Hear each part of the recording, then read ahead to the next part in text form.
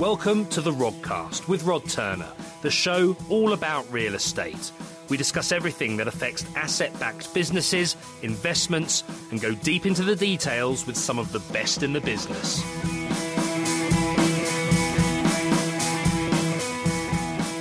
Hello everyone, welcome to another episode of the Rodcast. Today I've got an extra special guest that I've actually been communicating with probably the best part of a couple of years now, trying to nail down a time to get him on the podcast. Having run a number of his own businesses since 1998, he was a property investor since 1995 and a portfolio landlord since 2011. He's also done an awful lot of financial exams in that time, and he brings a wealth of business, financial and life experience to financial planning. And I know he'll hate me actually saying financial planning because he doesn't see himself as a typical sort of IFA, but I'd love to welcome John Rose to the Rodcast. Welcome, John. Thanks, Rod. Really good to be on. Sorry it's taken so long to get a time and a date that we can have a good chat.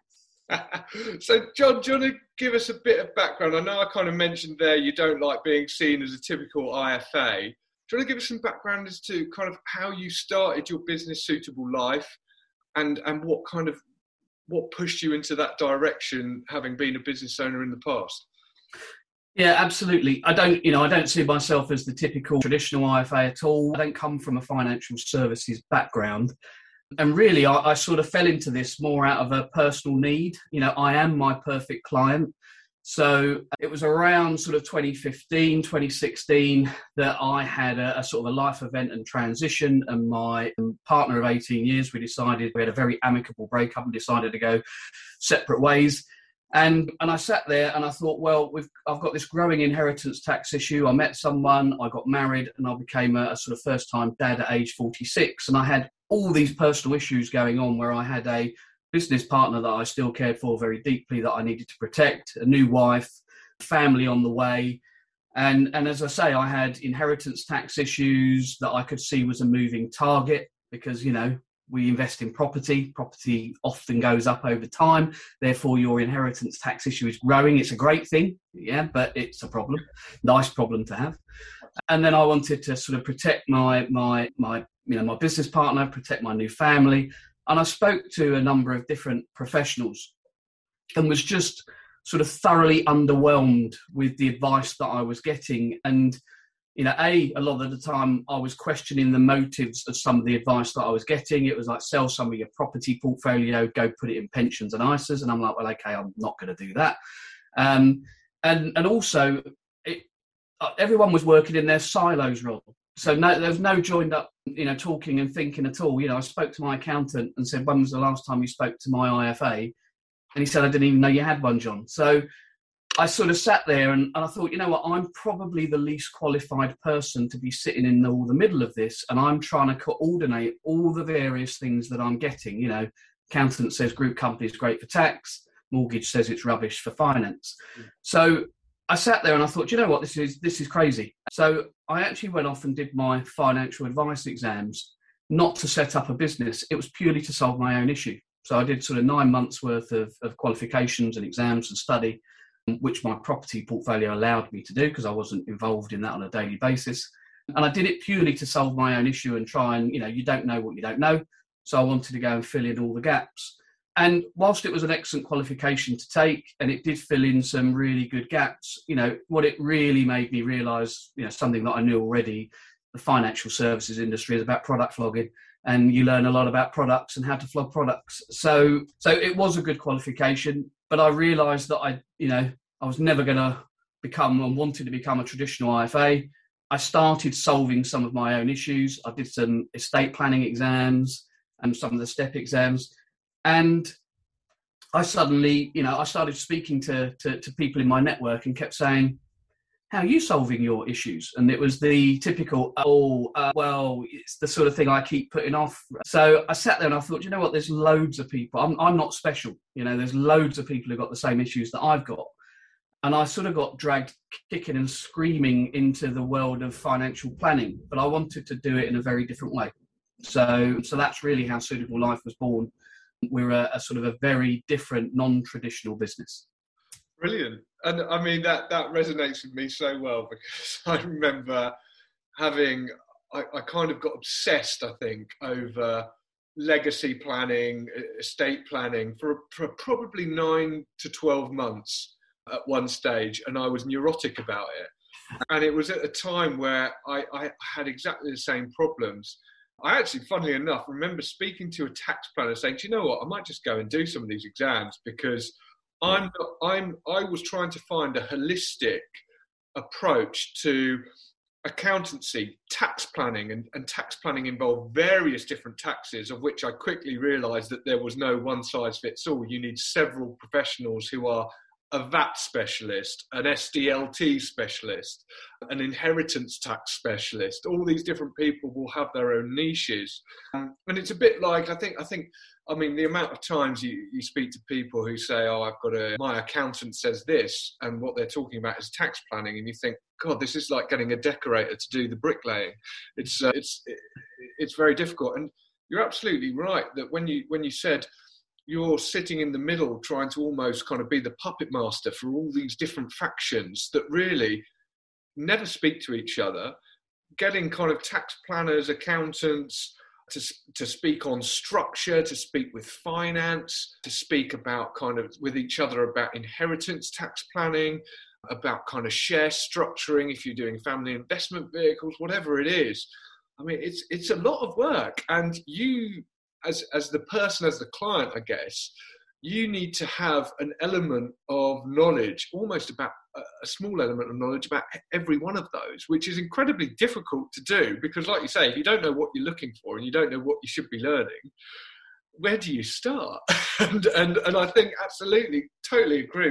When you do speak to kind of typical IFAs, especially obviously me being someone with a property background, you'll speak to them about, I don't know, products that they might be flogging. Again, the fiduciary kind of element of whether they are or not can come into it. But also, it's what they understand, and they might not understand property, which is quite specific in terms of asset classes in itself. It's a bit like bankers. You speak to so many wealth managers, and you think, well, what are you doing with your wealth? Where's yours at? And I think that's always quite a good point. So totally, yeah, absolutely resonates with me what you've just said. One of the things I kind of thought would be interesting to talk about is people at the moment, I see, focus quite often on those financial products, whether it is, I don't know, a SIP or a SAS or an ISA. It could be the wrappers they're in, it could be stocks and shares, it could be property. So people often focus on those products as a route to achieving their financial objectives. Do you think that's almost letting the tail wag the dog? And if so, where do you think people should start when they want to plan financially for life, retirement, and kind of estate planning, I guess? Yeah, absolutely. I think people focus in two real places. And it's because often, and you see it on Facebook and a lot of the Facebook groups quite a lot, people turn and go, I'm looking for a financial advisor, or I'm looking for an accountant. Yeah, because that's the first place that they think they need to go to get some of the advice that they're looking for. And actually what they're then looking for is they want some property investment advice or there's lots of things it opens up into. But the first place that most people go to, and it's the way we are driven, the place we're driven to is sort of financial products. That really annoys me, if I'm being honest, Rob, because you can't speak to someone about a financial product until you know what's going on in their world and their life and their what I call it, and their real life and their financial life. And yet that doesn't really happen a lot. Where I start, there's a key concept that I talk about, and it's really, it's about what does enough look like for you. So will you have enough, and do you have enough now today to live that life that you want to live, and will you always have enough? And that's, for me, that's the starting point of everything. The expenditure that you are going to spend in your lifetime is really what drives your whole life. It drives your requirement for assets, your requirement for income, what you want to do. It all comes back to expenditure. And just on that, I mean, it's easy for me to sit here and go, well, here's my expenditure now. Here's what I spend like this year. I don't know, I've got a few holidays coming up. I know my kids have got take up this expense. But what I don't know, And I can obviously plan for, I don't know, university for the kids, things like that, and other things that might come up. I've got daughters, so weddings might be a big one, or if I've got to get a new car, things like that. But what I can't plan for are those unforeseen things that are going to come in. So how would you advise someone kind of thinks about that, I guess, when they're looking at this? Well, it brings into, so when I look at someone's life, we have sort of 5 life stages. Yeah. So we have our work phase, work outweighs leisure. Okay. So we obviously, if you have children, you have the expense of the children. But often, because work outweighs leisure, you have less time to spend. Therefore, often it's not one of the most expensive times of your life, albeit you do have things like the mortgage and your growing family and your growing requirements.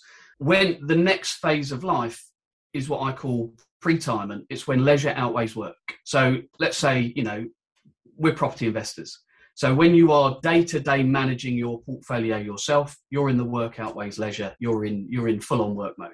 When you've got that help, either a lettings manager working directly for you and a small team, then you're very definitely in that pre-retirement, where you're managing the team, but the business to effect can work a little bit without you at times, with a little bit of planning, but you certainly have work to do.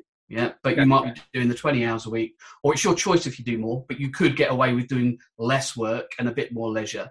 We kind of talk about that in terms of stepping from a managing director position back into a shareholder position, where instead of leading the business, you're monitoring the business and just stepping in at times when it's needed, I think. Yeah, and I think that sort of goes into you most probably might be a little bit more interactive than that. I would say the next phase I call active retirement. And active retirement is pure shareholder position. You're either holding those shares, receiving your dividends, and you're looking at KPIs and numbers, but you are not daily involved in that business. You could choose to step in if you want to. Sure. Yeah, but that business can run totally without you, and you are there taking the money that you require. And at that point, that is that's the most probably a time of your life, and this is what we would do, is we map out what ages you think you're going to be and you want to be hitting these different phases of your life, because active retirement in theory should be the most expensive time of your life, because you've got time, you've got health, and hopefully you've got money of the things that you've built up and the assets that you've built up over time. And I guess when people are planning this, I'm just thinking, obviously this is incredibly subjective kind of subject, but for me, I'd want that to be the biggest part of my life, because it sounds like it's the most fun. It's the fun time. Yeah, totally.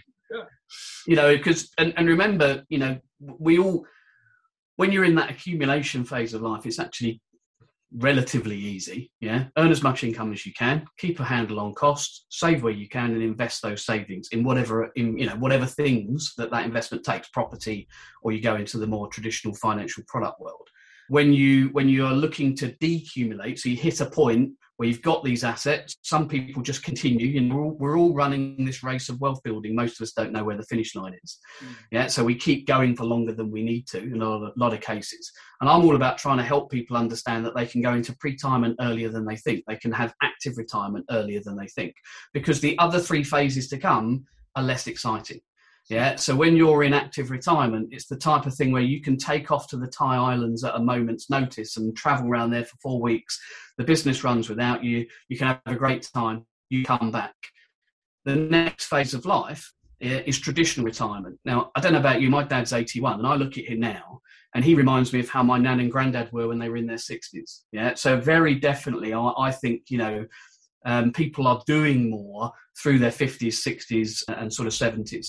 So that traditional retirement phase, if it was 4 weeks in the Thai Islands inactive, you're not really a fan of the long haul travel. Yeah. You're doing 5 days in Bruges. Now, don't get me wrong, I've got nothing against Bruges, but that is you're hitting that point. When you hit later life, I think it's about capability, isn't it? And obviously, if you're not physically capable to do certain things because of age, because of health, is probably a massive one. Then that's going to inhibit you, and that again is subjective. It can come and hit people at different times.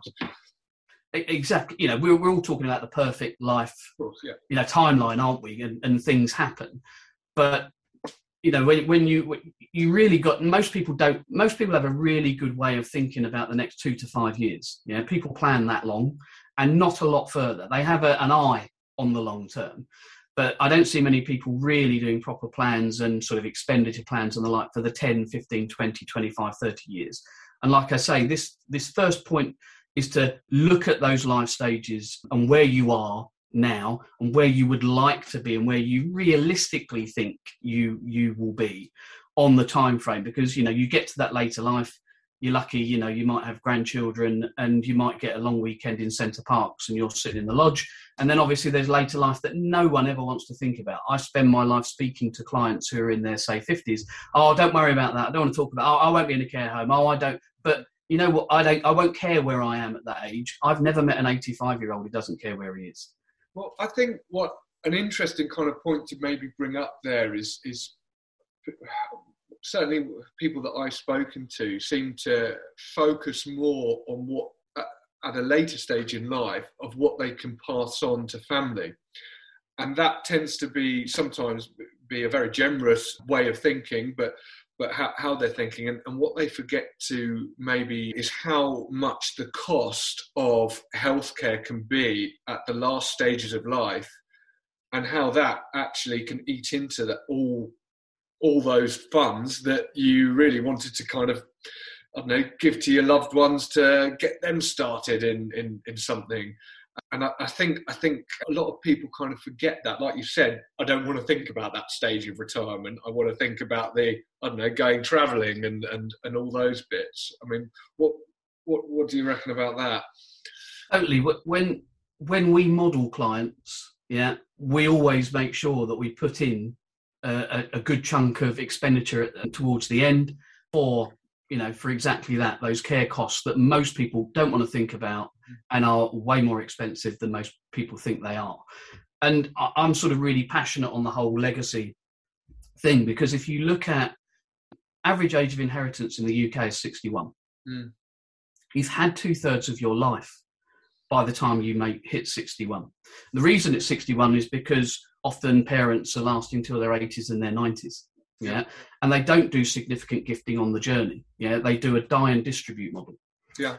Which, as I say, it's great coming into £1 million from your dad's property portfolio at 61. It's not life, don't get me wrong. It would be even better if you did that at 30, wouldn't it? God, well, the age that you can have the biggest impact is 25 to 35, and you can do it with a far smaller amount of money. You give 100 grand at 25 to 35, and it has way more impact than £1 million at 61. And it starts your children's compounding journey themselves, etc., etc. So you see people hanging on to stuff, often out of, certainly later on out of fear. Mm-hmm. Yeah, I think in their sort of 50s and 60s, it's often, I love my kids to bits, I've paid for their education or helped them, say, with university fees. And yeah, absolutely, I'd like to leave them a legacy, but not at the cost of my life and retirement. But actually, if they knew what enough looked like, they would know what they could start to give in small ways through that journey, and in some ways, significant ways. Yeah, and because we all own these compounding assets in property, people really do. They don't understand exactly what they're going to be worth at the end, and it's potentially significant. Mm-hmm. And it actually gets harder to give money as you get older because of the fear factor. If you don't know what you need, yeah, absolutely. And then you hit 85, and then you realise, that you've got way too much, and then it's much harder, and there's less options available for you to give. So, in terms of kind of planning for that financial life, where at the beginning you kind of talked about, essentially your cost of living now, your cost of living going forward. Cost of living now, you're going to have various different kind of aspects too.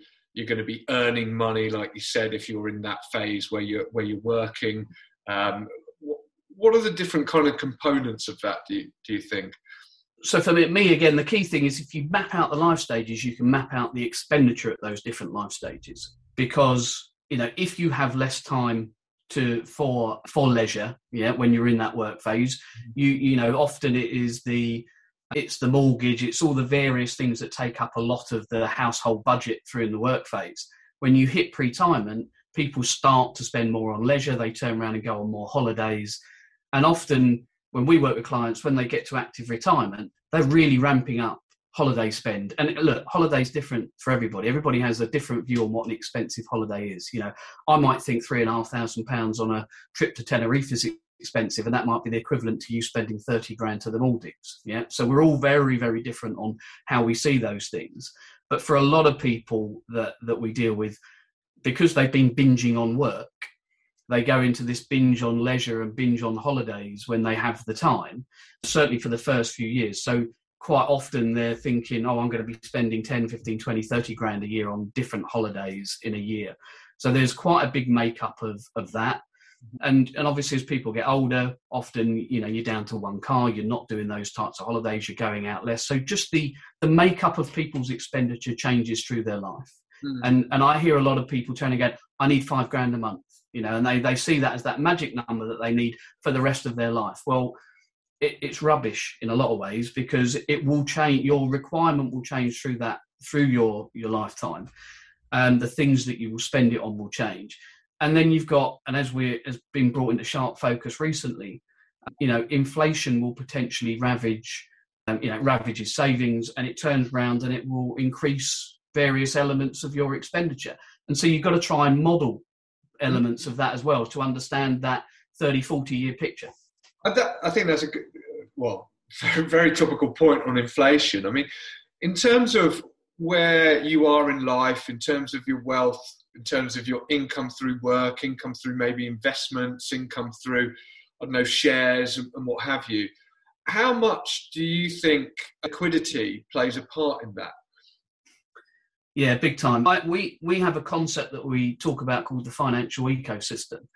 And it talks about the stream of income that you have through your life and the different forms that it takes through your life. And that stream will ebb and flow through your life. So there's times that you have a lot more income stream, and there's times that you have a lot less. And it comes into your bucket, and out of your bucket goes your taps, all the various different costs that you have. There's 5 different cost taps. And through our life, we're trying to earn as much as we can to turn around and keep a control of cost, and then go and save into what I call the well. And the well is everything that is liquid, as good as cash, can be turned into cash at a moment's notice. So ISAs, savings, investments. And if you were of pensionable age and could draw your pension, it's your pension. And then we have another element of our financial ecosystem, which is our freezer. And it's all the little ice blocks that are your main home, your buy-to-let properties, your commercial properties, shares in a business that you own. It's all the illiquid things. They have value, but you can't turn them into cash at a moment's notice. Now, as property investors specifically, because we're all very cash hungry, you know, we all see projects that we want to do. We've never got enough money to do all the things that we would love to do in the world of property. We're all inbuilt to turn around and sweat our assets and sweat our money as much as possible. But there does come a point in life where you need to be a little bit more liquid on a number of different reasons. One, so you can ride out the storms, because lots of people are finding that to their cost, that they can't ride out those storms as they hit. Secondly, from the emotional side of spending. Yeah, I know a lot of people who are worth, you know, £5 million in assets, but they've got, you know, not a lot in the bank. So every time they look in the bank, they feel skint. I've got no money. Yep. And it affects them how they spend, and yet they're worth £5 million. And they say, John, I don't feel wealthy. It's because they're not liquid. It's because that their financial ecosystem is too heavily skewed in all those income-producing assets in the freezer. And you do need some liquidity, and it gets more important over time. Hello, everyone. Sorry to interrupt. I just wanted to talk to you quickly about a sponsor of ours called Signature Property Finance. They are a bridging loan provider based in Solihull, Birmingham. The company also has regional offices in Cardiff and Edinburgh, which enable them to serve clients across the whole of England, Wales and Scotland. They were established in 2012, and Signature have 2 primary funding lines, private equity and a traditional debt facility via a high street bank. So what is it they fund, and how can they help you? Well, Signature will lend against both residential and commercial property on a standard bridge with a maximum loan to value of 70% and 60% respectively for a term of between 6 and 18 months. They offer both a light and heavy refurbishment product, again for a term of up to 18 months. Light refurbishment amounts to anything non-structural in nature, whereas anything involving structural changes requires a heavy refurbishment product. They will lend up to 75% of the lower of the purchase price or day one open market value. Signature also lend development finance up to a maximum loan of 5 million and for up to 15 units. The loan terms are up to 24 months and cover residential or mixed-use developments, and they will lend up to the lower of 65% of the GDV or 80% of total costs. So why would you use them? Well, in the words of CEO Tony Gilbertson, Signature do what they say they're going to do, provided the information given by the customer and or the broker on day one is accurate. The terms issued on day one will be the same terms that the customer draws down on. So if you've got any property finance requirements, please contact Tony Gilbertson at Tony, Tony, at signaturepropertyfinance.co.uk. And there'll be a link to that in the show notes. And for a limited time only, they are doing a special offer for all Rodcast listeners. If you look to get finance with them and mention the Rodcast, you will get free legals for a limited time only. Yes, that's right. That's free legals for a limited time only. Just mention the Rodcast. They really are a fantastic company that do what they say they're going to do and act quickly. Back to the show. Absolutely. And I mean, in case it's not obvious, the reason I kind of mentioned that is having cash obviously is being eroded at the moment by inflation. So we've, as investors, whether it's property or anything, to be honest, have the tendency, like you said, to want to take any cash and have it invested. But like you say, if you've got illiquid assets, property being probably the number one of those, unless of course you're investing through a structure that's liquid like a fund or even possibly a REIT, then having cash actually, what you're giving up in returns, you're gaining in liquidity. So it's great, like you said, and the most common one you see is with people's own homes. And so where they've, I don't know, built a lot of capital and a lot of wealth in their own home over time. And this was a big one when there was talk of kind of having that wealth tax on higher value homes. And people were going nuts because they were thinking, well, I'm retired, I don't have an income. But now I'm going to be taxed every year for this house that is just my home and I live in. And I think that's a really key point that so many people forget when they're thinking about kind of investment and how much cash they should have, and the whole kind of these kind of buzz phrases like cash is trash and things like that. And it's, well, yeah. But again, I suppose it's a good phrase that we kind of always used to hear was you can't spend equity in Asda. But there's ways and means of doing it. And look, if you can get loans secured against equity, if you can do things like that, then yeah, you're making it more liquid. There's a cost of that capital. It's not going to happen overnight. It might take a couple of months, but it's about, I think from the individual's point of view, it's about understanding their whole portfolio and what parts, like you say, are in that well, the liquid bits that can be spent or converted to cash to be spent nice and quickly. And I just think that's such an important thing that's so overlooked by a lot of people. People I generally work with don't have a balanced ecosystem, and that's not through any fault. They are often very investment weighted. Yeah, they have a decent income coming in. They're most probably controlling spending for far longer than they need to. Yeah, and like I say, if you spend your time focusing on income, which is what most of us do, mm-hmm. Yeah, and we want to make sure that we have enough income through our life to cover the costs, and we quite often look at our expenditure being flat, or saying, well, you know, I'd like to be able to up it by a couple of grand a month from X point onwards. Yeah, but we don't really see this big, you know, gifting, spending type phases that we go into. And some people talk about retirement of what can I live on, what's the amount that I can live on. They're not thinking about, well, what could I spend, and have this spending plan. If we spend our life just focusing on income and trying to get enough of that to cover expenditure through our lifetime, you end up dying with a full freezer. Mm-hmm. And when you die with a full freezer, like I say, you make your kids rich at age 61. and you make the Treasury rich very well, and there's a reason why inheritance tax receipts are going through the roof at the moment. It's still not the biggest contributor to the Treasury funds, but it's £6 billion of very useful money, and it is growing year on year. Oh, that's been taxed already as well, but we won't get into that. We won't get into that. No.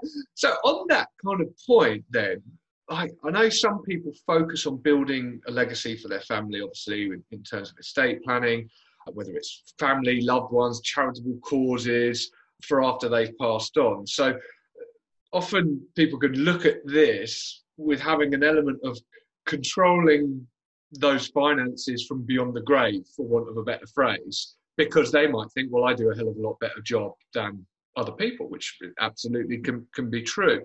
But what would you say are some of the biggest mistakes you see when people speak to you about kind of legacy planning? It's interesting. So I think people often with legacy planning either, I find, have thought about trusts and are quite pro-trust, or they've heard bad things about trusts. Their mate down the pub has told them that trusts are an awful thing and they're very expensive, etc., etc., etc. Or they think trusts are the golden bullet to solve every inheritance tax issue known to man. And obviously, other than the, if you like, generational inheritance tax benefit that you get from trusts, where money put into trust is not owned by the next generation down, they can have use of it, but they don't own it, so it's not in their own estate, so the Treasury don't get another bite of the cherry. There aren't any massive tax benefits of trusts anymore. Gordon Brown put pay to a lot of that many years ago. So as I say, you either get very pro or very against trusts, and I think people should just have a very open mind, because for the right set of circumstances, for the right family setup, for the right assets, the protection of trusts can be a great thing moving forward for people. And I think, like you say, it's understanding what are their priorities. Is it tax efficiency? Is it protecting the bloodline in case, I don't know, your daughter or son marry someone and then they get divorced and you don't like them and you don't want to have them to have a right to some of those things, although I know kind of there are things to protect those people as well now. I think it's about priorities, really, when it comes to it. And often, again, some people aren't aware of what their own priorities are until they kind of are explained certain scenarios that could happen. And I think that's also a mistake that we see. You're so focused in on what you're trying to achieve that you forget some of these things that can come along and happen in the future. It is, and I think, you're absolutely right in saying you need to get clear on what your priorities are.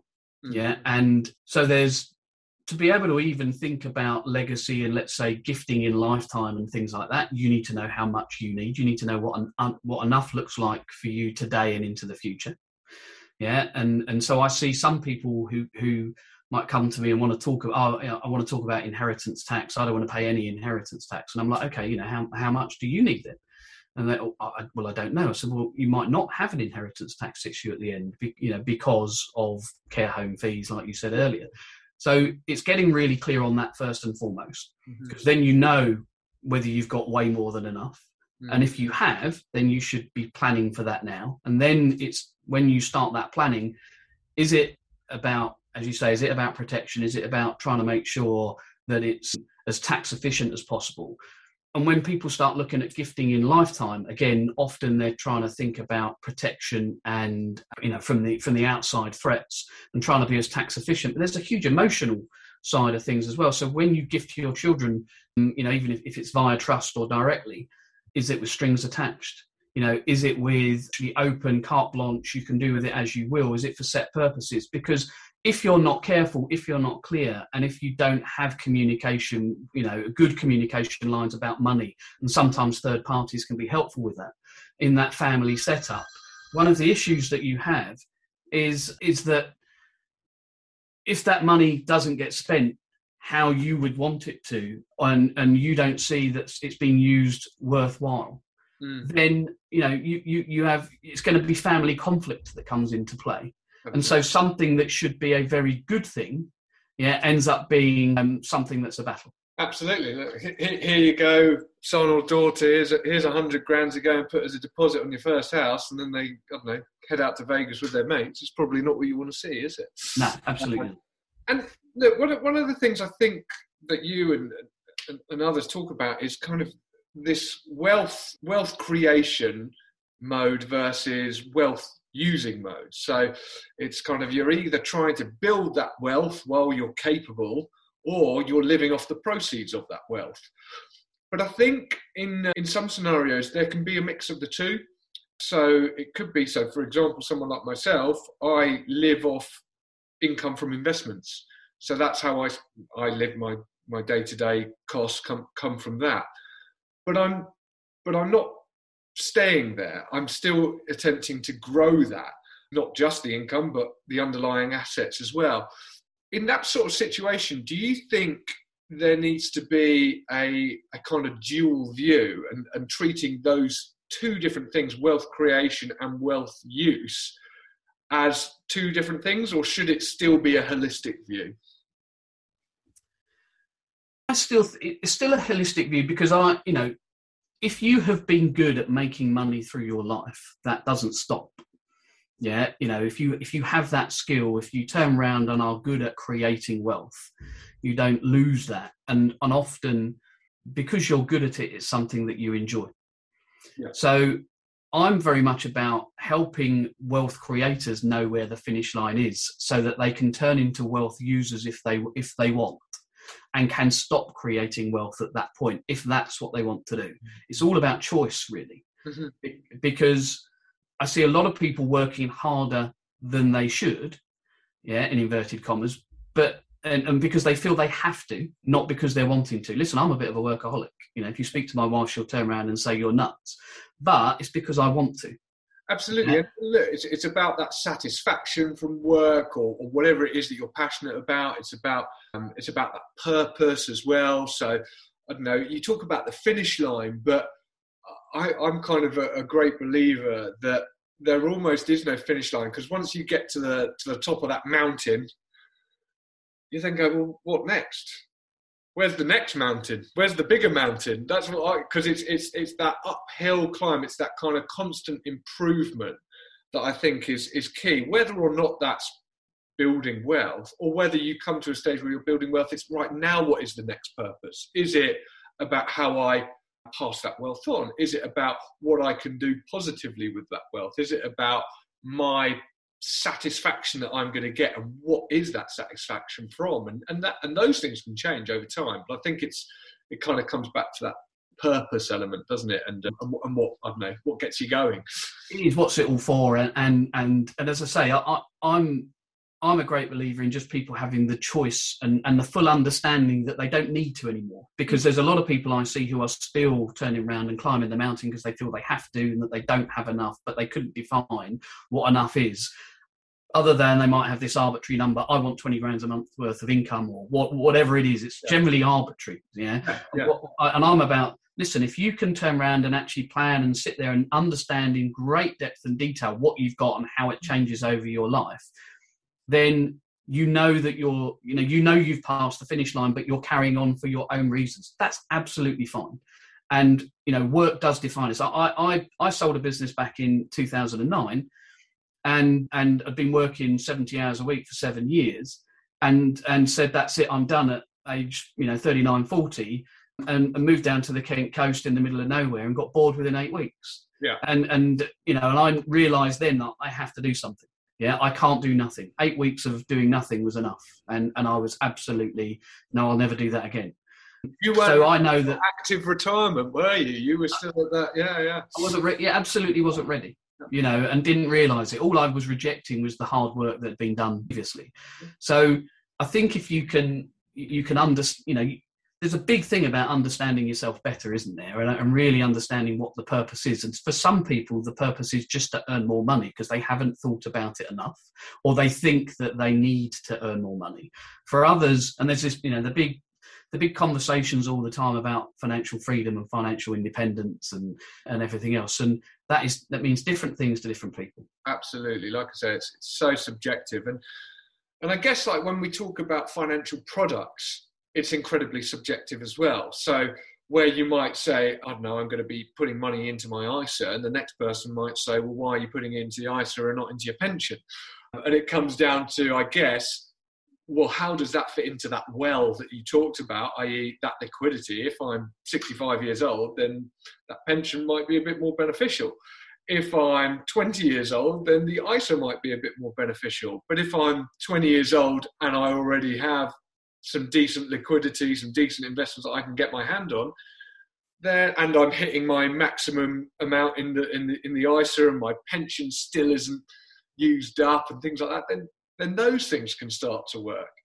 And I think at the moment there seems to be, like I said at the beginning, lots of people are so kind of, I don't know, focused in and zoned in on certain types of products as if they are the coming of the Messiah and they are the answer to all their questions.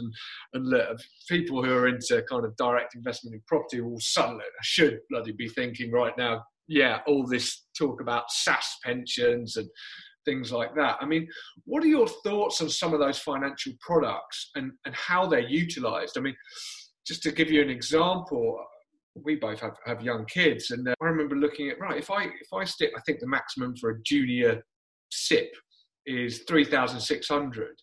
I thought, if I just stick 3,600 on the day that my daughter's born and just don't ever put anything else in there, by the time she's 65, that'll be worth 490 grand. Obviously, you can, if you increase it for inflation and stuff, but I mean, that's a wonder of compounding. And then you might think, well, if I did that on an ISA, would it be great? But then can you pass your ISA down tax-free? And there's so many kind of different questions to think about that are going to be personal to your personal situation, which is why I just find the idea that people focus in on these products as if they're the answer to everyone's issues in that ballpark. It's just crazy. I mean, what are your thoughts on that? I think the key thing is you've got to look at the interest of the person that you're speaking to, as in, you know, if you speak to someone who sells SaaSes, yeah, then, you know, you're going to get sold a SaaS. You know, if you speak to a man with a hammer, everything looks like a nail. So there's always vested interests and conflicts and things like that. You know, I said I'm not a traditional IFA, and look, I'm a qualified and trading independent financial advisor.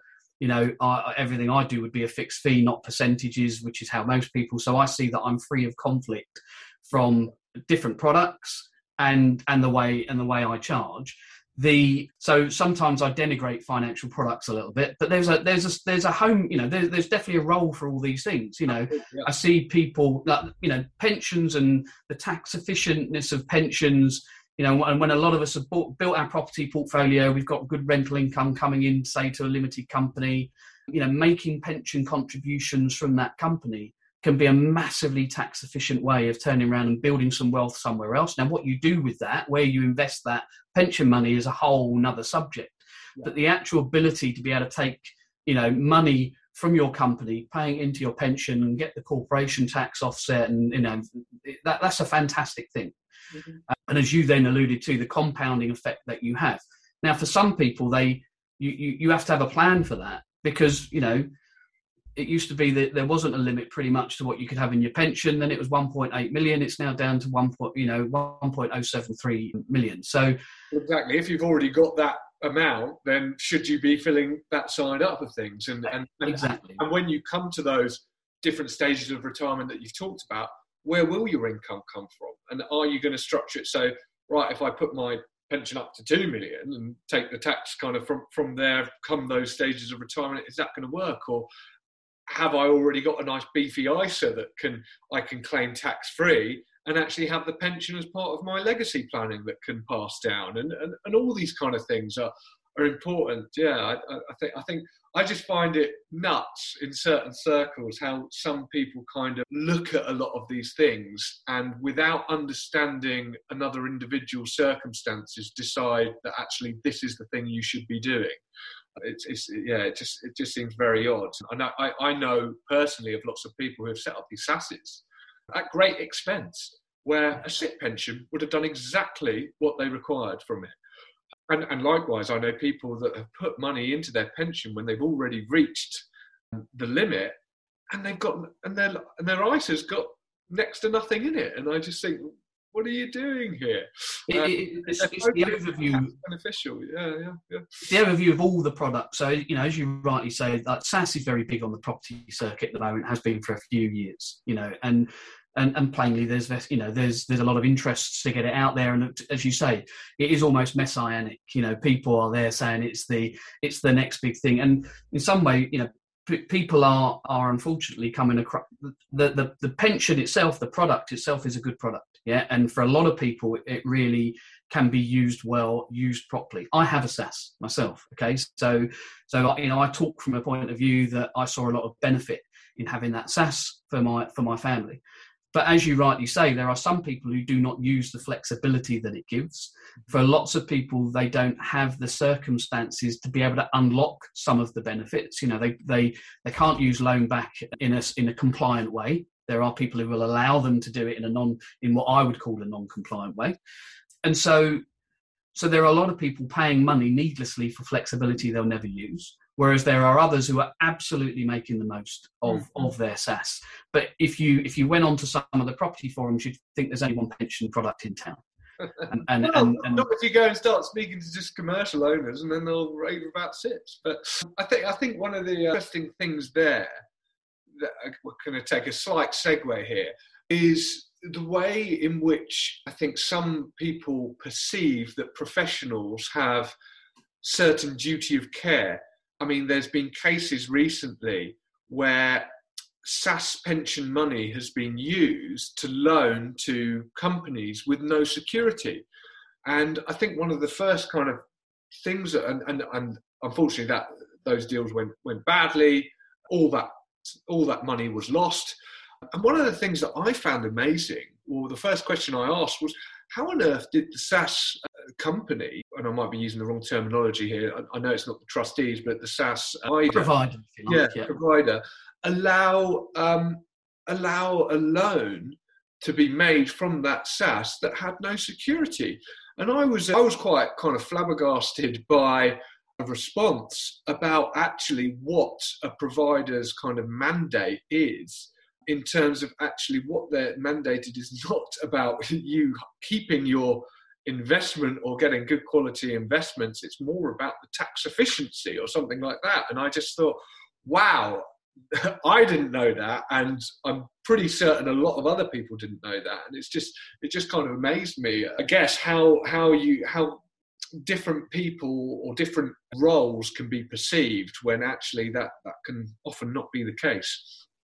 The role of the SaaS provider is in effect to be the custodian of your pension, or it's think of it as the accountant and bookkeeper of your pension in a lot of ways, and just to keep you on the straight and narrow. Unfortunately, it's looking like there are some SaaS providers who have overstepped the mark, and in some ways at the behest of the SaaS holders, in other ways because of vested interests and the like.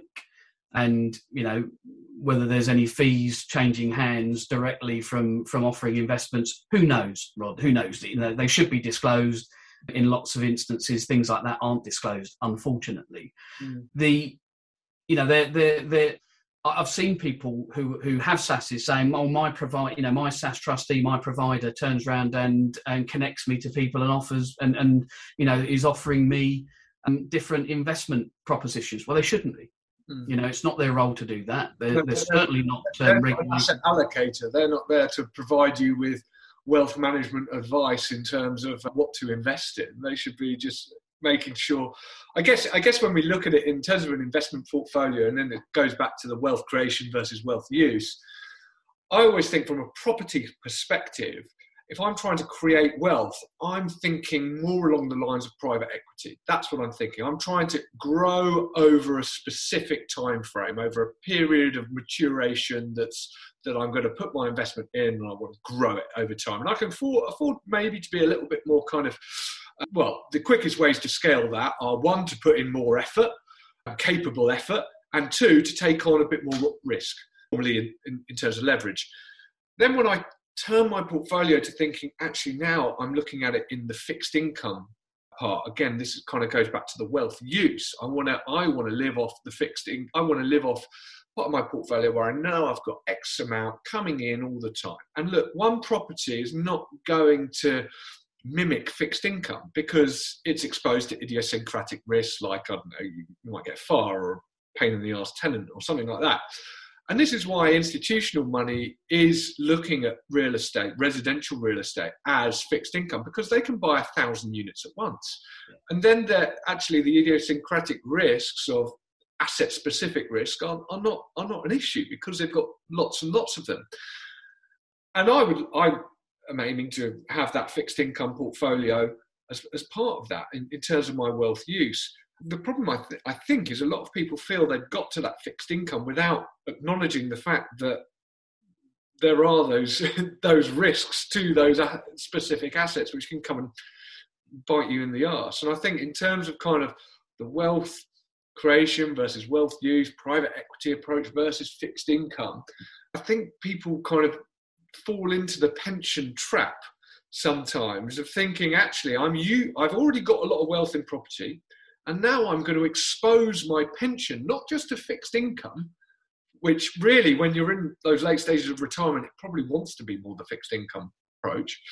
And actually, I'm going to expose that portion of what I've got for that to more of the private equity stuff in terms of loan backs through SaaS, in terms of lending on developments and things like that, in terms of, I don't know, high risk lending, even if it's secured by charges and things like that, it's still pretty high risk.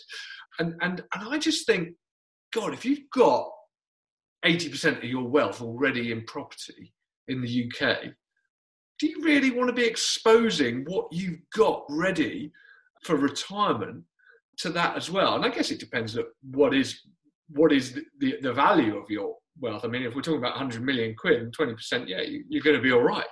If we're talking about £1 million, then 20% at retirement, are you going to be all right? That's not going to pay many years of care fees. So yeah, I just find the whole kind of thing a little bit like, it's almost like a cult. People kind of get hoodwinked into, right, this is what I'm going to do. And actually, when you start to go back and think about those stages of retirement, how you're going to fund them, the level of risk that you can afford to take, because look, let's face it, if you haven't got the money and you haven't got the wealth, then you can afford to take a bit more risk. Yeah. If you have, then those funds are earmarked for something really key that you need, i.e. comfort in your last years, then God, it's a big old risk to be taking.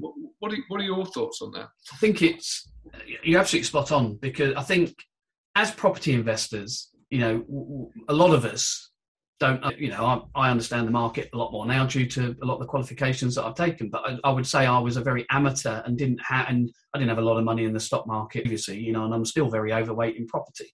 So I think property on that front, I guess my argument would be I'm absolutely totally overweight in property, but it's because I feel that I'm capable and I've got a skill set and I have an edge over the market that I can make use of.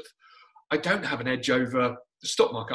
I can't go and pick stocks and things like that, in which case I'm just going to leave it to the benchmark and stick it in indexes and have those run. And I think it comes back to, where are you trying to perform in terms of a benchmark, and what are you benchmarking yourself against? Because if I want to invest directly in property, that takes up a hell of a lot of effort, load of stress, what am I benchmarking that against? Well, really, I should be benchmarking it against kind of residential property funds and how they perform. And if I'm doing that and I'm beating it, then fine. If I'm doing it and not beating it, then why the hell am I bloody putting in all that effort? It just seems better. I think a lot of people are quite detached from their pension fund, especially if they're not of an age where they can draw it. Okay, so when you can draw it, you're a little bit more attached to it because it is a bank account, if you like, that you can get your hands on. But I think too many people are detached from it before pension age, and there's a lot of vested interests out there that make things sound very seductive. So I see a lot of people out there who are absolutely gagging to lend money to various different property projects. And some of these projects, if you're lending to someone who's got good background assets, a decent main home with not a huge mortgage on it, decent property portfolio, and they're taking a single loan in from you to do something. I think that's, there's a risk, plainly, but I think you can take a fairly decent view of something like that. If you're one of 60, 100, 150 people lending in significant sums to big projects that if they go wrong, they're going to bankrupt the person who's doing it, there is an inherent risk in doing that sort of project, even if there is security. And, because again, in most instances, you buy a property, you knock it to hell, it's worth less than you paid for it, and it doesn't actually start to creep on some more value until it gets past a certain part of the project. So even if you've got first charge security on it, that first charge security could have been degraded to a significant, a much smaller amount of money versus what was potentially near lent. So I think there's a thing here where people are detached. There's a thing here where they don't understand the stock market, so they just think investing in other people's property projects is a bit like doing their own. Mm-hmm. And then there is a whole underbelly out there who are encouraging and seducing people to do it. Mm-hmm. And that, again, is out of vested interest. It can either be, fees being paid to introduce, or if you're a SaaS provider, and you only make £750 or £1,000 out of running the SaaS on an annual basis, that's not a huge amount of money. You've got to have a lot of SaaSes to turn around and make a decent business and a decent income. But if you're charging £1,000 to do due diligence, £500 to get a loan agreement, X amount to do the security work, all of a sudden it's in your interest to have the velocity of money, and that amount of loans and everything moving around, because that's what keeps you busy, that's what makes you money. And there's a good reason then for why that a provider may want to turn around and have people lending lots of money, because again, it's good money to be made. Whereas if someone has £1 million in their SaaS in the market, the SaaS provider's making no money off of that other than his, whatever his annual fee is. Absolutely. I couldn't agree more. John, look, I'm conscious of the time, and I'd love to get you back on to kind of go into a bit more detail into some of these products, maybe even some case studies of when certain things might be better than other things, because again, everything is so subjective. But thanks so much for coming on. Thanks for giving up your time. If anyone is interested in kind of talking to you about their financial planning, what's the best way for them to get into contact with you? Pop onto the website, www.suitablelife.co.uk, and come via there, because it's got our telephone numbers, emails, etc. So, but you'll see me lurking in plenty of Facebook groups. I'm not backwards in coming forwards in posting, so connect with me somewhere there. But absolutely, most probably come to the website, and that's the best way to come through.